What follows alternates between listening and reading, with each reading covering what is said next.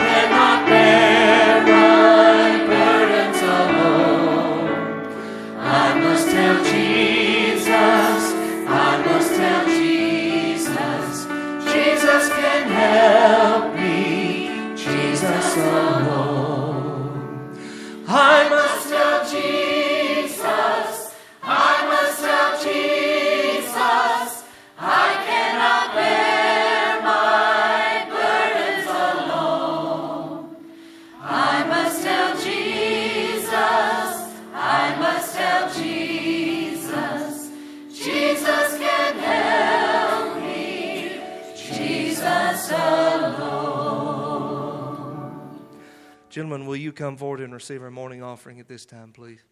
Brother James Pettigo, will you lead our offertory prayer?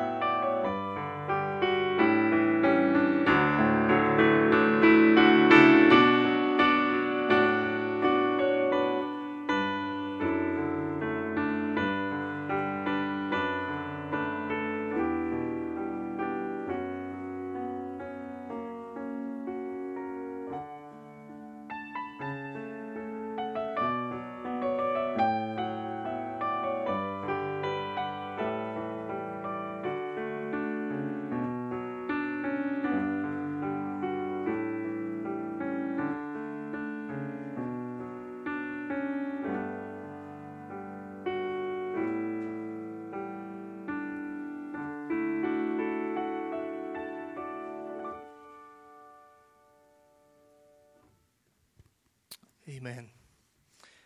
Well, we have a lot to be thankful for, but we have a lot to be in prayer for, too. And I want y'all to pray for my sound crew back there today that he doesn't have a stroke and just pass out. Because this guy, listen, him and Randy Groves spend, one of the benefits of having a 200-year-old church building is that you have critters that are unnamed and unknown. And they came in Wednesday night, we came in for choir practice, and we didn't have any sound equipment on this platform that would work. So there's been something chewing on things down here. Well, he fixed it. They set up all night, Thursday, Friday night, fixed it. They come in this morning, same problem. So y'all pray for David and for Randy and them. The devil's not going to get over on this, okay? He can't steal our joy, and he can't quench my spirit. So we're going to give God the praise and the glory, and we're going to stand and sing choir as we continue to worship. When I survey the wondrous cross.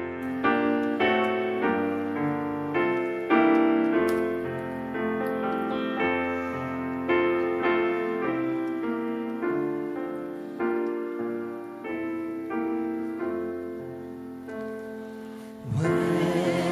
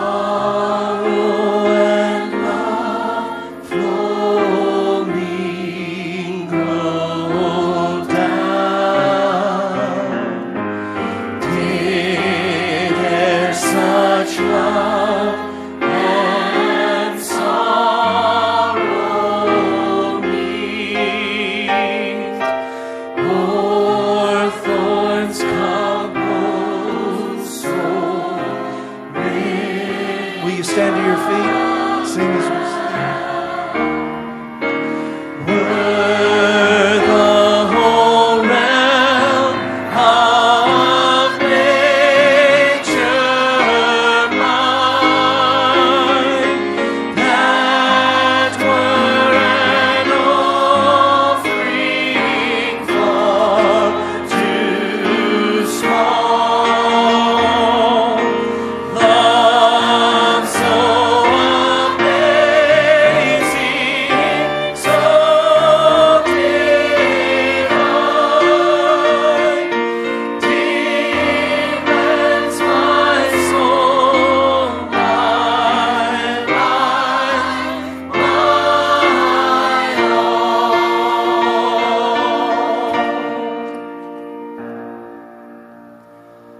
When peace like a river attendeth my way, when sorrows like sea billows roll, whatever my lot, thou hast taught me to say, it is well with my soul. It is well with my soul. It is well with my soul. Though Satan should buffet, though trials should come, let this blessed assurance control, that Christ has regarded my helpless estate, and has shed his own blood for my soul. It is well with my soul. It is well with my soul. My sin, oh, the bliss of this glorious thought. My sin, not in part, but the whole, is nailed to the cross, and I bear it no more. Praise the Lord, praise the Lord, oh my soul. It is well with my soul. It is well with my soul. And Lord, haste the day when my faith shall be sight. The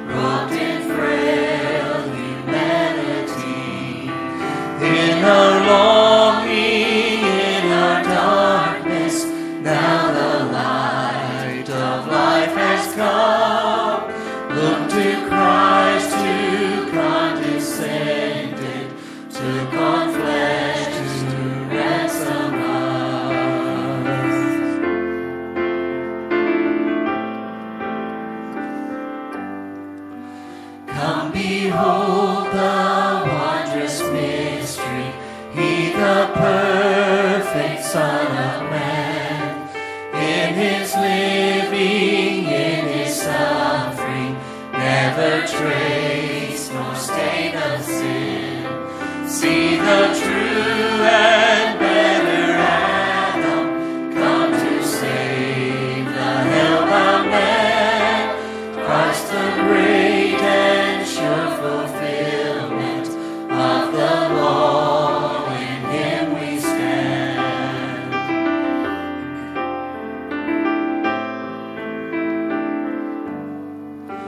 Come behold the wondrous mystery, Christ the Lord upon the tree. In the stead of ruined sinners hangs the Lamb in victory. See the price of our redemption, see the Father's plan unfold, bringing many sons to glory, grace unmeasured, love untold.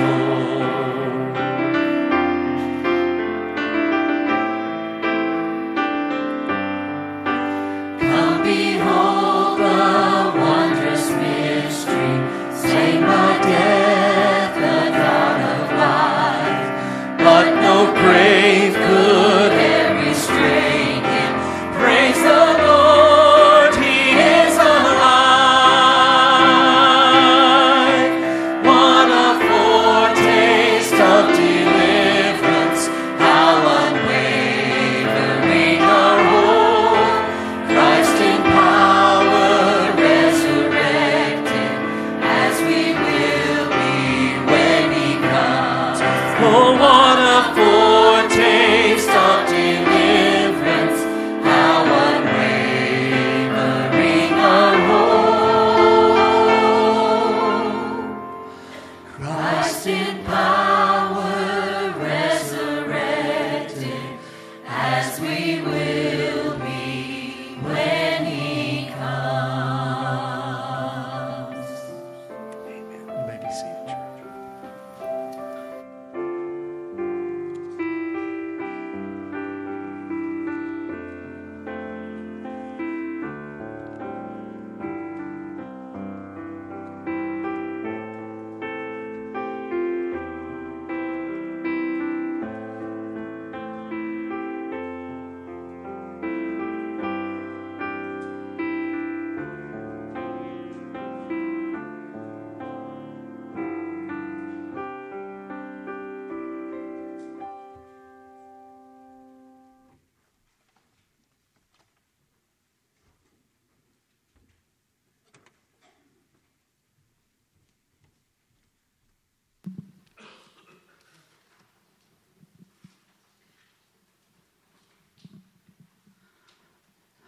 Oh Lord, my God, when I in awesome wonder consider all the world thy hands have made, I see the stars, I hear the rolling thunder, thy power throughout the universe displayed.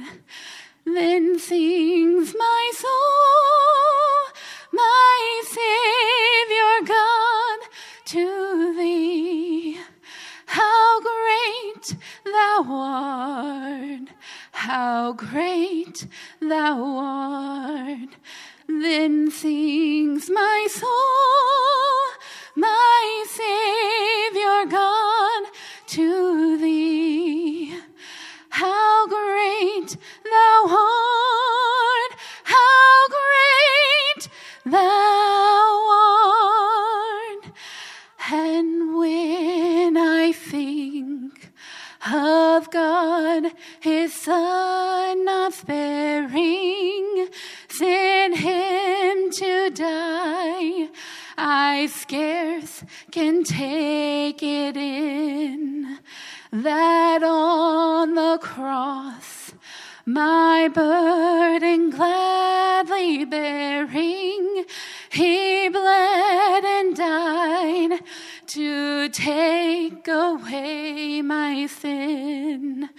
Then sings my soul, my Savior God, to thee.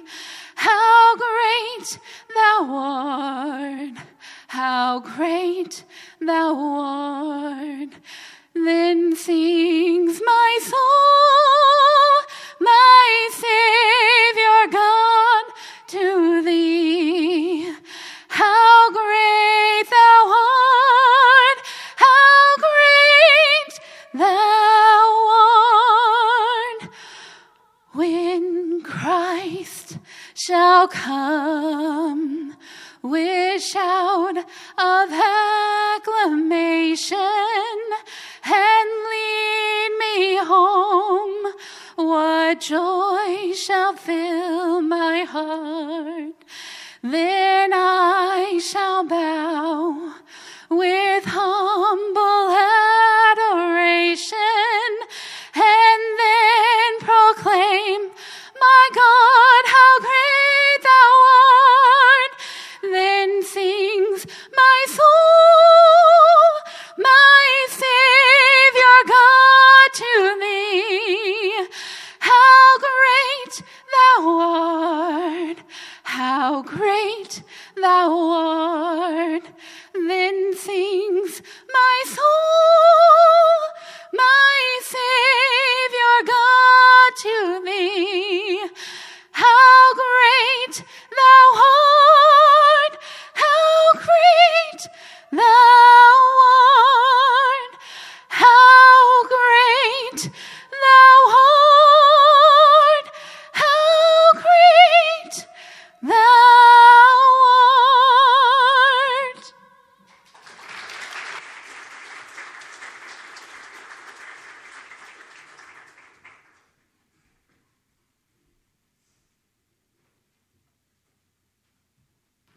Amen.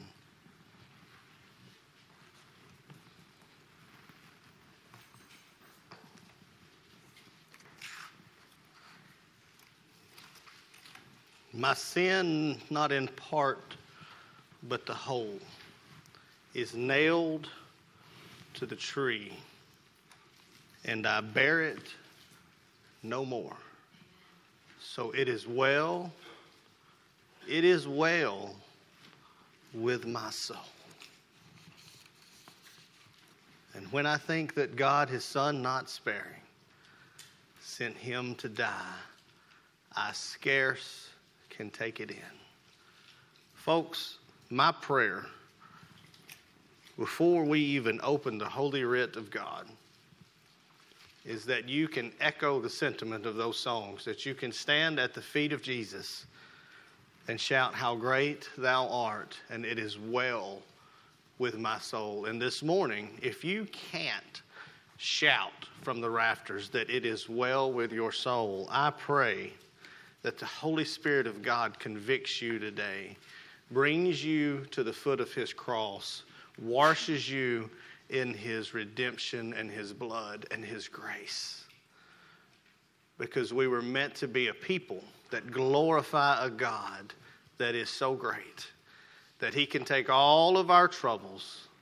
I must tell Jesus, all of my troubles, because I cannot bear these burdens alone. And folks, if you don't think, somehow or another in the last, 50 or 60 years of the local church, we started breaking the service in halves. And we started saying the first half, that's the music part, and the last half, well, that's the preaching part. And if you were into the music part, you kind of just endured the preaching part. And if you were one that was into the preaching part, you kind of endured the music part. But my friends, think about the songs that we sang this morning. I must tell Jesus, I cannot bear these burdens alone. How great thou art when I survey the wondrous cross, and it is well with my soul. When you listen to those lyrics, you realize that in reality it's not two parts to a service. It's one continuous worship service of a risen King.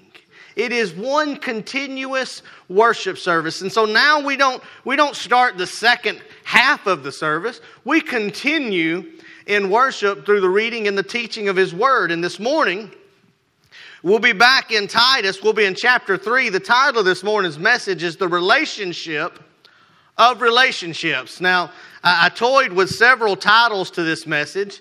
It could have been Paul's final word on relationships. It could have been the last straw of relationships. But all of those were taken when you Google searched them. And I didn't want you guys to think that I was taking somebody else's sermon title. So I had to come up with one that didn't come up in a Google search.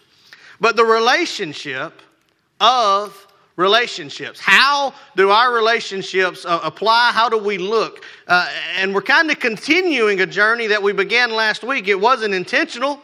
I didn't really intend necessarily when we did chapter 2 last week to do chapter 3 this week, or I may have done chapter 1 the first week, but it didn't come to me that way. But the Lord continued to put this chapter in my path and in my vision and in my prayer time. He just continued to put this in my face all week long. And last week, if you'll remember, we were kind of setting the tone and the tenor of this entire letter. This is one of Paul's pastoral epistles. It's his letter to Titus. It's one that he left in Crete. He had left Titus in Crete to continue to operate the church there as he continued on his missionary journey. We said it has a similar tone, a similar feeling to the books of 1st and 2nd Timothy, as it's the same thing. Paul sending a letter back to somebody that he's left in place of a church to tell them how the church should look in his absence.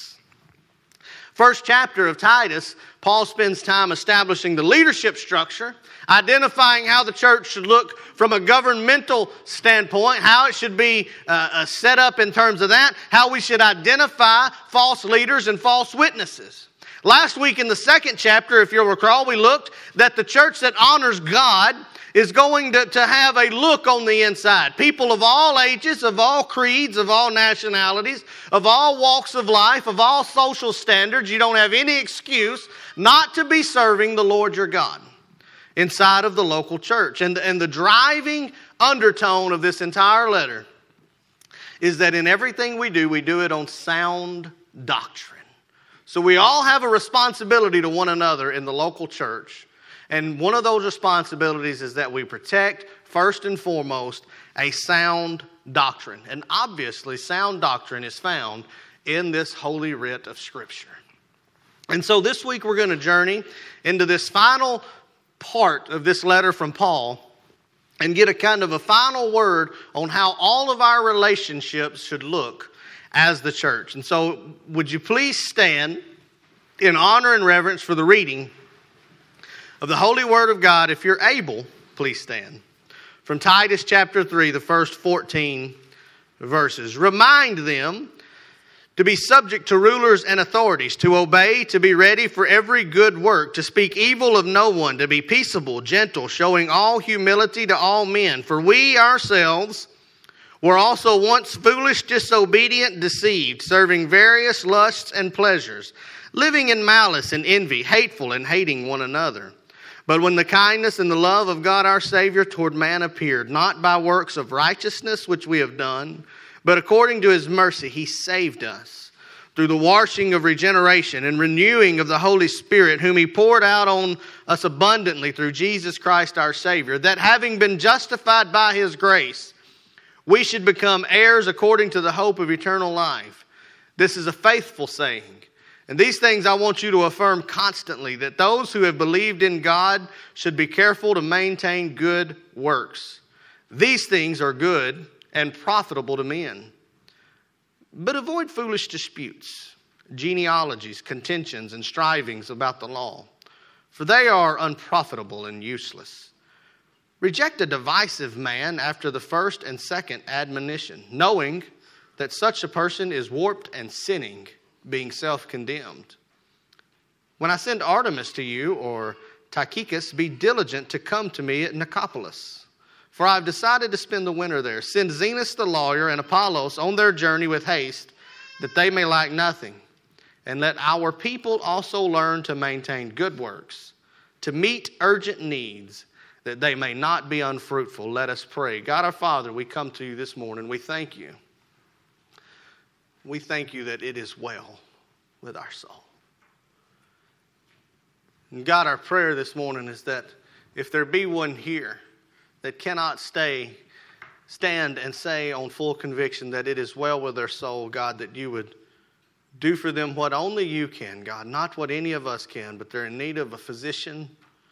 God, we pray you would be that physician this morning. Convict, pierce the hearts of your people, Lord God. Change us, draw us near to you. If there be anything in this place that might hinder us from glorifying your name for the next few minutes, God, would you remove it from our minds and escort it from the doors, that you would be glorified in our time together. It is in your precious name that we pray, Jesus, as all of God's children said. Amen. You may be seated. Now, if you will recall, Paul ended chapter 2 with a challenge to Titus as the pastor of the church. He said, listen, all the rebuking you do, this is the last verse of chapter 2, by the way.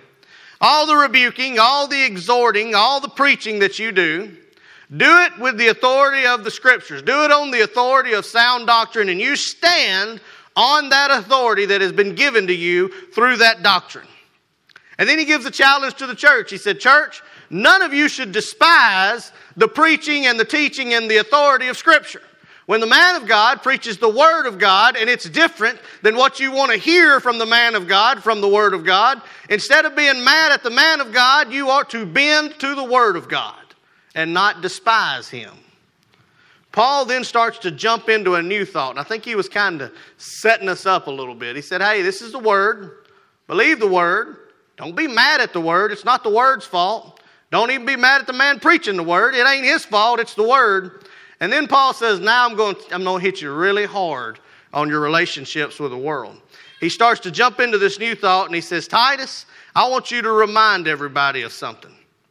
Remind them says, it's kind of a term that means bring it back to their attention. Continue to put it in their face. I don't know if you guys have this trouble in your house or not, but in my house, I've got 4 children. And they constantly have to remind me of what I ought to be doing, because I tend to forget. I've got one child that reminds me all the time. Thank God for Kaysen. Kaysen was put in my life to keep me straight. Carter was put in my life to keep me humble. McKinley was put in my life to show me what it looks like when Satan comes out of a child's mouth. But Kaysen reminds me constantly. Every time we get ready to walk out the door, he says, Daddy, did you get Maddie J's diaper bag? Daddy, are there wipes in it? You know why he does that? Because one time we went to Walmart without a diaper bag, and I had to buy diapers and wipes. And I said on that day, Kaysen, don't let me forget to leave a house without a diaper bag. He reminds, it's not something I don't know. It's not something that Lord knows Leanne ain't done told me. But it's something that I got to be reminded of, right? I need him to remind me. That's what Paul's writing about here. He says, Titus, I need you to remind them. And what he's saying is, I've already taught them. It's already been brought up. It's already been said. It's already something they ought to know. But I need you to keep it at the forefront of their mind, because what they're going to want to do is slip back into the way they used to do it. And I need you to remind them of this. And he says, Titus, I need you to remind them to be subject to the rulers and the authorities. Now, he's talking about the rulers and the authorities of the land. He's talking about the leaders of the land. He says, listen, I need you to remind the people of God that they are subject, when they're in the land, to the authority of the land. That is something that they have to be obedient to, they have to submit to. Now, I want to be clear. Paul would never tell you to be disobedient to the Word of God in an effort to be obedient to the law of the land. But he would tell you that if you live in the land, the law is your land. Remember when the Pharisees tried to paint Jesus in the corner by saying, who are you going to pay your taxes to? He said, hey, go get me one of Caesar's coins. And he says, whose coin is this? It said, well, give to Caesar what is Caesar's. Right? He said, I'm not worried about, I'm not going to tell you to not obey the law. And so he tells Titus, he says, hey, these rulers and the authorities, I need you to treat them and be subject to their authority. For every good work we should be ready. And so how this first point is it shows us that all of our relationships should be marked by grace. There is a grace that should mark all of our relationships. Now, I want you to keep in mind, because I know some of you, when I said that, what I just said about being subject to the authority of the land, some of you immediately said, but the authority in the land seems to be pagan. The authority in the land no longer seems to honor God. The authority in the land seems to no longer do what it should be doing. Should we continue to be subject to the authority in the land when we don't agree with what the authority in the land stands on? And I would remind you that throughout most of the Bible, very rarely was there a leadership or a government structure in place that honored God. Very rarely was there anyone in place where the leadership wasn't a pagan world leadership. And so I would say to you, yes, it stands that in Crete that day, it was a pagan leadership in Crete.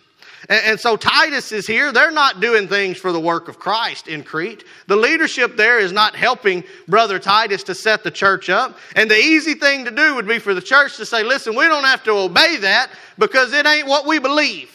We don't have to stand with that because it ain't what we think we ought to do. And we are going to speak ill of the authority in the land. We're going to talk down about it. We're going to tell them how bad they are. We're going to speak evil of it. We're going to say what it is. We're going to call it out. But Paul says, he says, Titus, I want you to remind them not only be subject to the authority, but don't speak evil of anyone.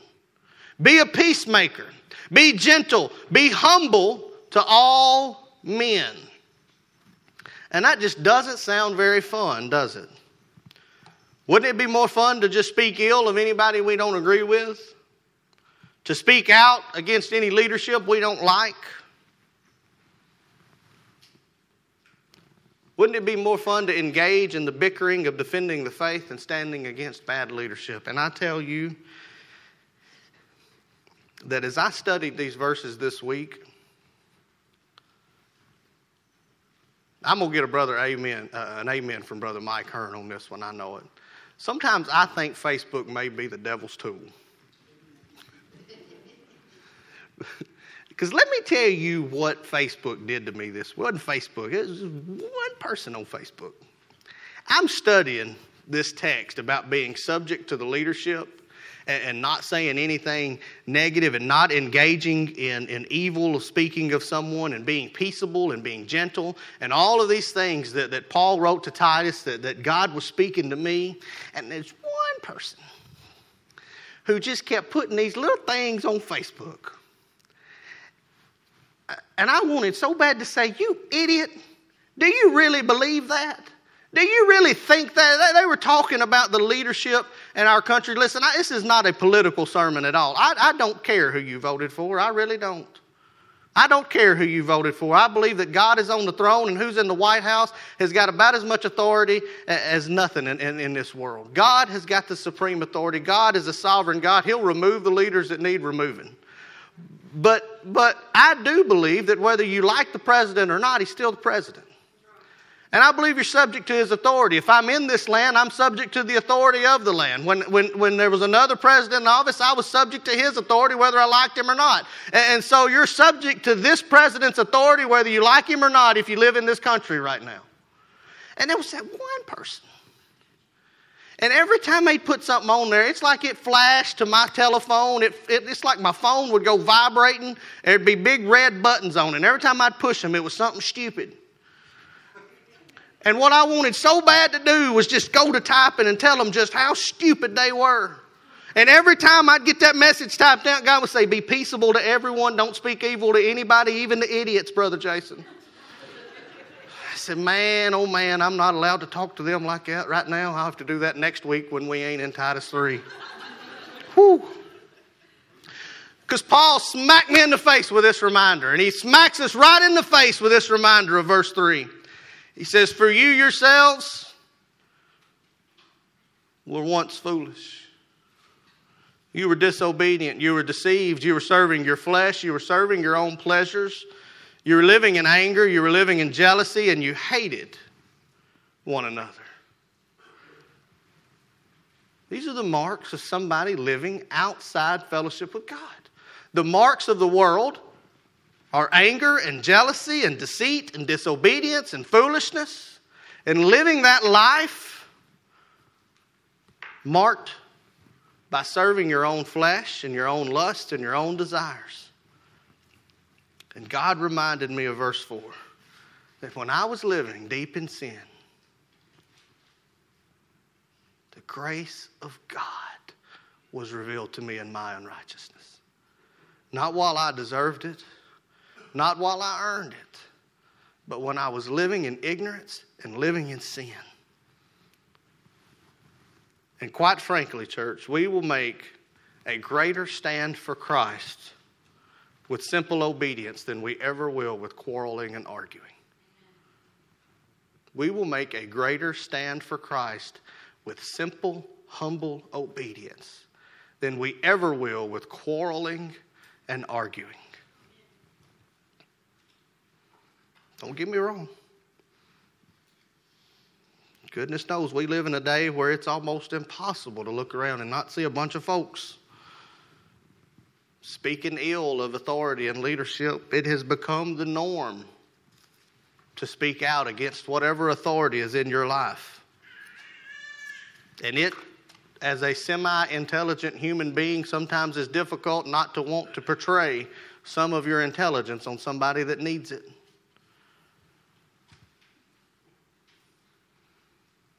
But the Word of God says we're to look different.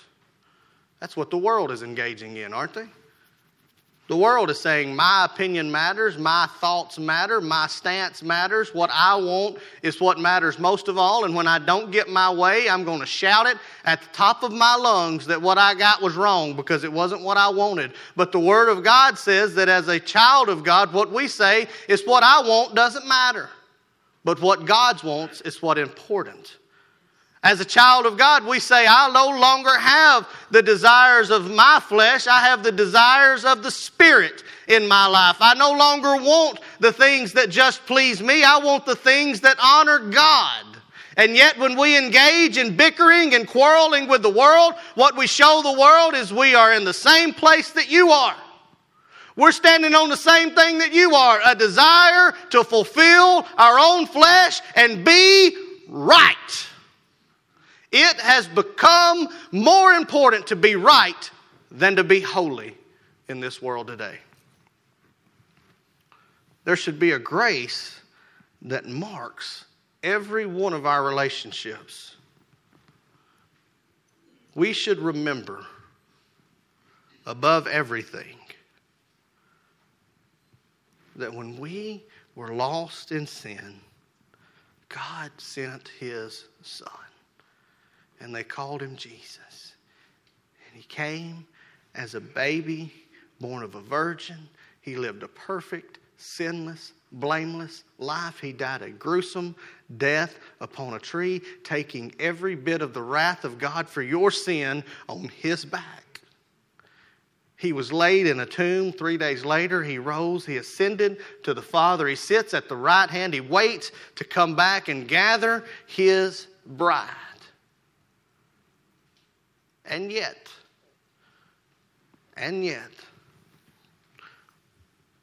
we tend to get saved and forget we were ever sinners. We tend to get saved and get sanctimonious all in the same breath. Suddenly we forgot that we were once ignorant. And can I just tell you something that gives me sometimes just a little chuckle? Now remember, I have a weird sense of humor. It doesn't take much to make me chuckle.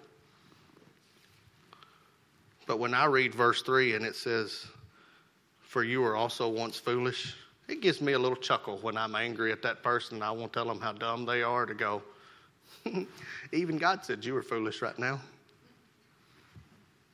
I don't have to tell you. The Word of God already told me what the situation was. We should have a grace that marks our relationships. When people look at the church and how it relates with the world, they ought to recognize that we extend the same grace that God extended to us in salvation. That should be what the world sees. The world should never see us as those people who talk down to everybody who's not just like them. They should see us as those people who pick up those who don't have the same salvation that we have. We should never look to the world with anger. We should look to the world with a heart that is burdened for their souls, that they would believe on the one thing that could change their life. So there should be a grace that marks our relationships, but there should also be a holiness that marks our relationships. There should be a holiness that marks our relationships. Begin with me in verse 9. He says, Titus, you all should avoid foolish disputes. I'm going to stop right there just for 1 second. You know what that word foolish means? Stupid, dull, or unintelligent. That's what that word means. Paul says, Titus, stay out of stupid arguments. Stay out of stupid, divisive controversy. Avoid the things that have no real profit and no real meaning. Titus, if you can stay out of the stupid controversies, you will be just fine. He goes on to describe a few of them that are stupid. He says, stay out of the genealogies and the contentions and strivings about the law. They're not profitable. They're not useless. Now remember, in that time, what was the big dispute?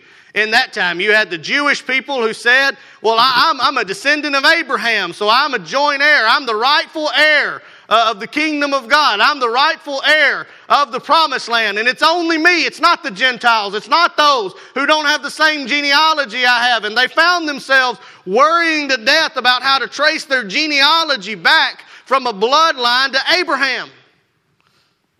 And then they would say, what? Because I'm a child of Abraham, I've interpreted this law correctly, and this is how you should live that you can be made right with God. You must be circumcised. You must walk a certain distance on Sunday. You must read the Bible on Saturday, and you must pray 11 times on Friday, and you must wash your hands before you eat of the unleavened bread, and you must eat the leavened bread on this day. They had all their interpretation of the law, and they said, this is how you're to be made right. And so it came along, and Paul, remember what he preached. He said the law means nothing apart from the grace of Jesus. Grace sets us free from all that binding of that law, because the law you can't live up to the standard of the law. You never could to begin with. You weren't meant to. And Paul said, but even when you can't, Jesus did. He died for you, and you can be set free, and His grace abounds over all of that. And Paul preached and preached and preached, and yet the legalistic Jews, they just continued and continued and continued. And Paul said, listen, I'm not going to argue with them. For me to sit here and argue with them is stupid. It's a stupid controversy. I'm going to preach the truth. They're going to think what they think. I can't convict them to believe the truth. Only God can. But I'm going to keep sowing seeds anyway. But the last thing I'm going to do is get caught up in this stupid, non-profitable argument, because while I'm arguing with them, people are dying and going to hell. So church, don't get caught up in the foolish, silly controversies and arguments.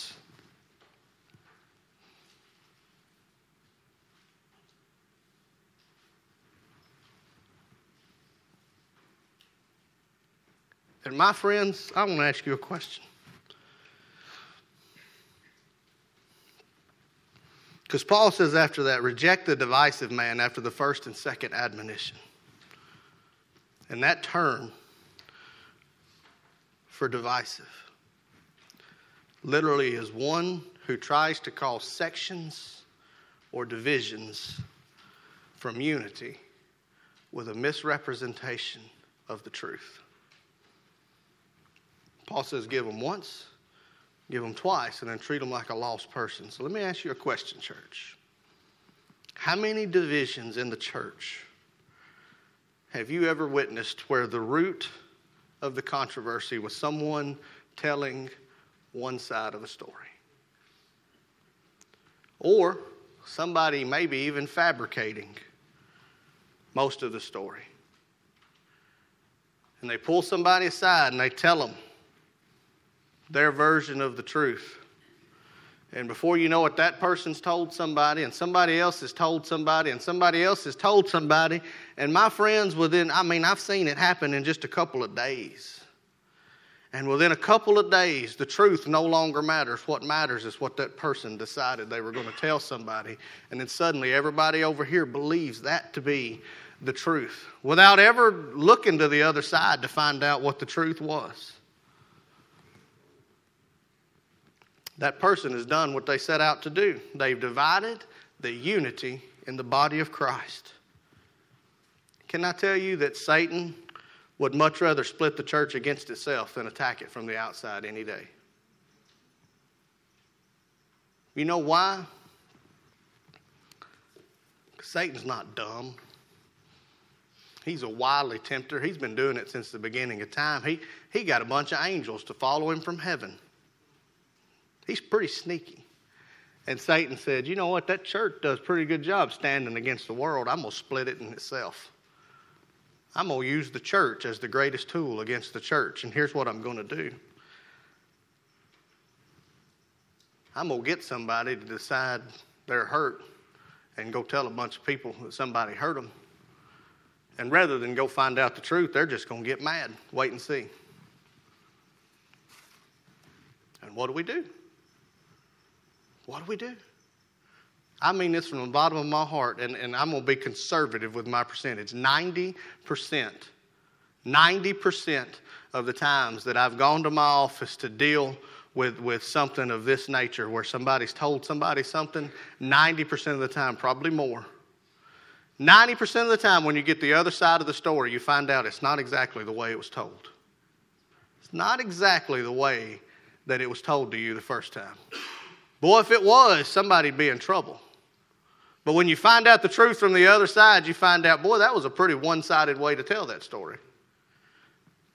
That was a misrepresentation of the truth. Can I just tell you guys something? And this is just good, common, walking around sense, really. If somebody's telling you a story about somebody else, and it sounds out of character of that person or seems awfully one-sided of that person, then might I recommend you telling that person that's telling you the story to stop and go talk to the person they're talking about? Because can I tell you what you do when you sit and listen to it, and particularly when you go tell it again? You're engaging in gossip and slander. And last week, the Word of God said the church that honors God doesn't engage in slander.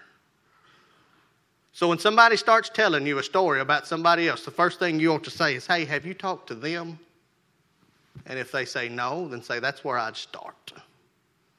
I'd start with them, not me, because I'm not them. I can't do anything about it. And you know what you've done right there? Let me tell you what you've done.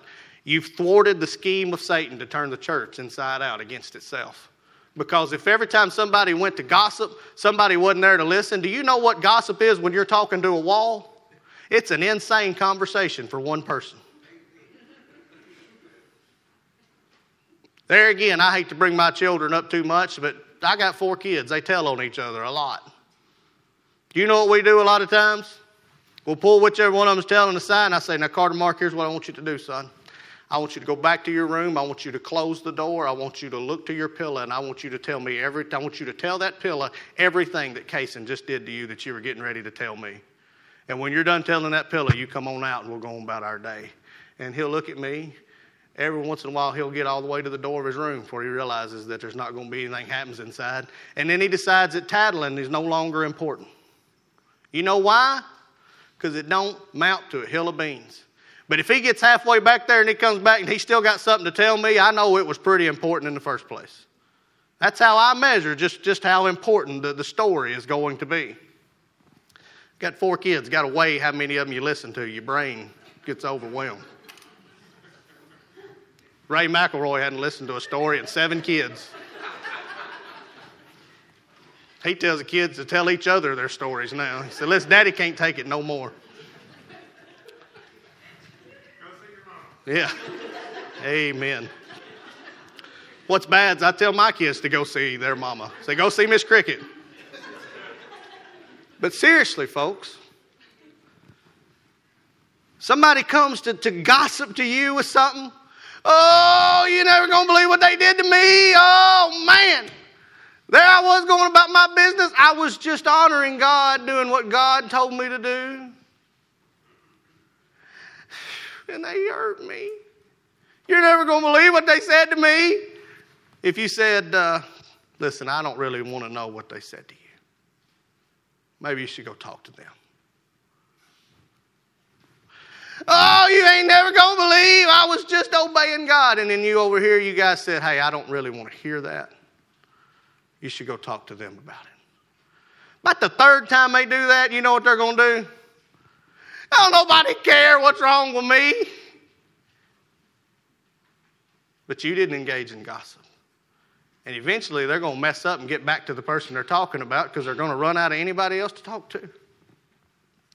Thwart the scheme of Satan. We ought to look different in our interpersonal relationships. We ought to not be a people that are divided. And can I tell you why?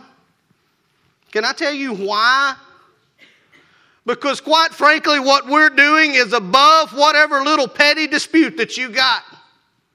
People are dying and going to hell because the church is trying to make each other feel better and pat each other on the back and say, I'm sorry that person over yonder hurt you. Let me go tell them what they did wrong. Listen, you shouldn't do that. You don't do that to them no more. You hurt their feelings. And, well, they hurt my feelings. Okay, well, listen, you shouldn't have hurt their feelings. And before you know it, at church, we're just playing parents, going back and rubbing egos and making everybody feel better, when at the end of the day, the only thing that matters is the gospel of Jesus Christ. The only thing that matters is glorifying God. And if we're going to be a church that honors God, we got to put ourselves on the back burner and put Christ on the front street every single time.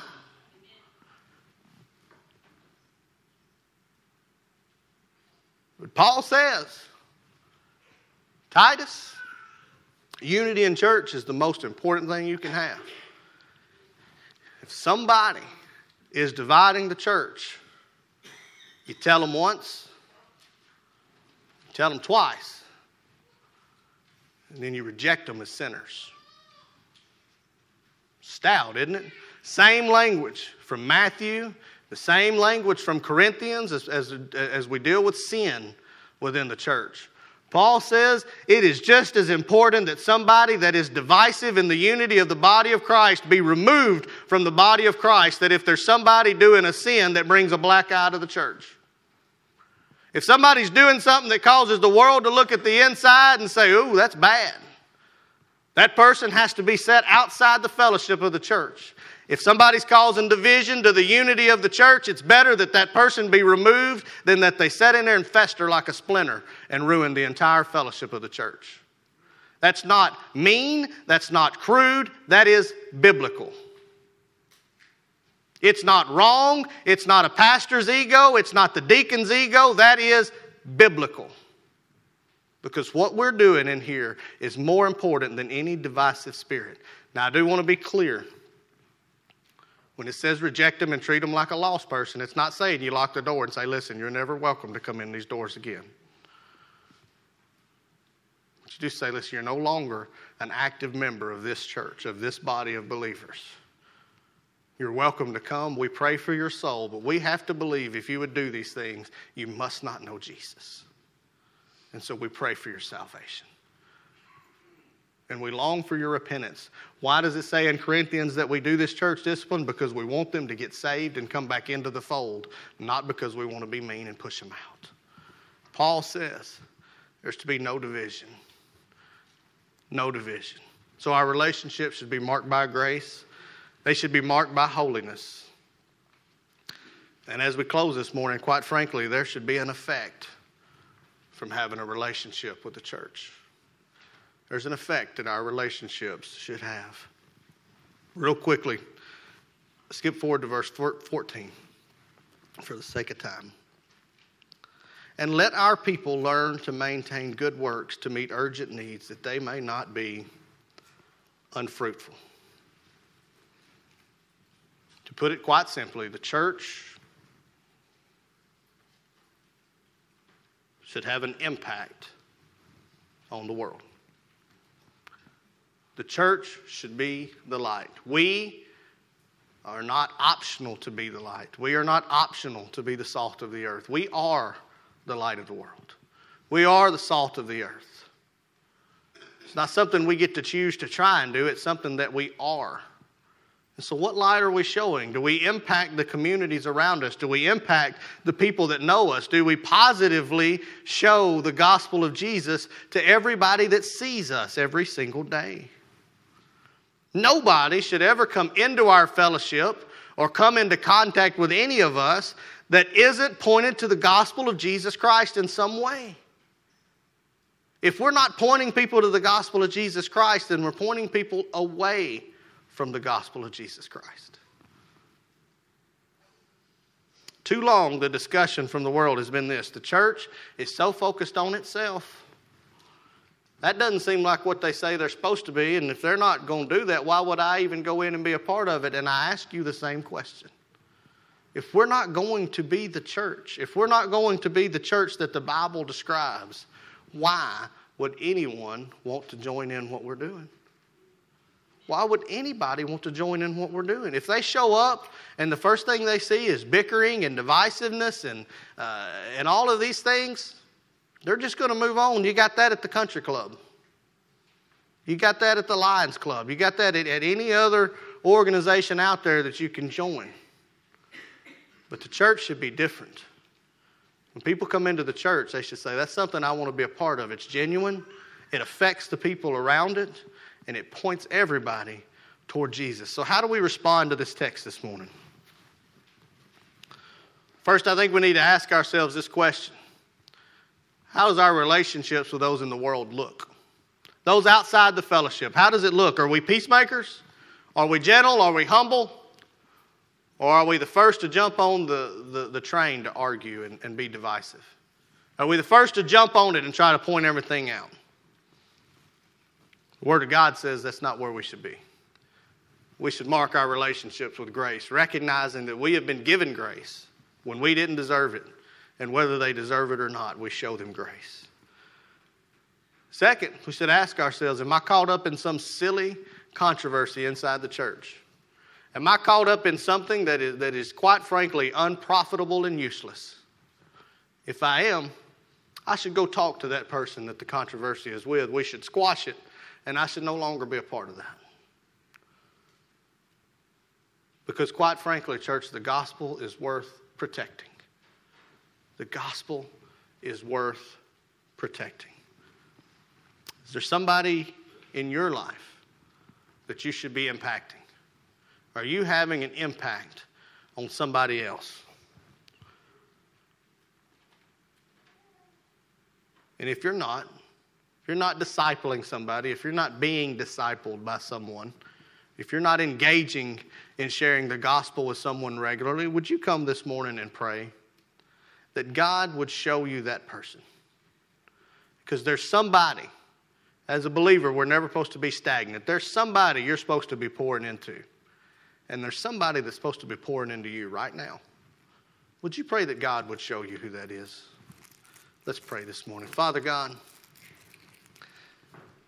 we come to you this morning. We thank you for your word. God, even though we look to a letter seemingly written about the structure of the church, but God, when we dig deeper, we realize that the structure is of minimal importance compared to the way we treat each other. That God, your word has a word about how we look in the church, how we honor God in the church, about how we treat the world, Lord, about how we subject ourselves to authority, Lord God. God, at the end of the day, the most important thing is that we would be a church that stands on sound doctrine. And God's sound doctrine says, I won't be divisive. I won't take part in those controversies. I'll not be a gossip. I'll not run somebody else down. That I'll be a light in the world. That I'll impact somebody, Lord God. God, there's not a person here this morning. There's not a person here this morning who could listen to these words and not say, I need to impact somebody that I'm not. God, would you convict us this morning? And if there be someone here who says, I've never done these things because I've never met Jesus, God, would you reveal to them that your grace and mercy presented itself in the form of a baby, growing to a sacrifice on a cross, but that you didn't stay dead, Jesus. You rose on that third day, and you're coming back again, Lord God. And God, would you show someone this morning your mercy and your grace and save their soul? For it is in your precious name that we pray. Amen. Thanks again for joining in. We sincerely hope that this has blessed you in some way. If you have any further questions, feel free to give us a call or check us out on the web at www.rockyvalleybaptist.org. Thank you and have a blessed day.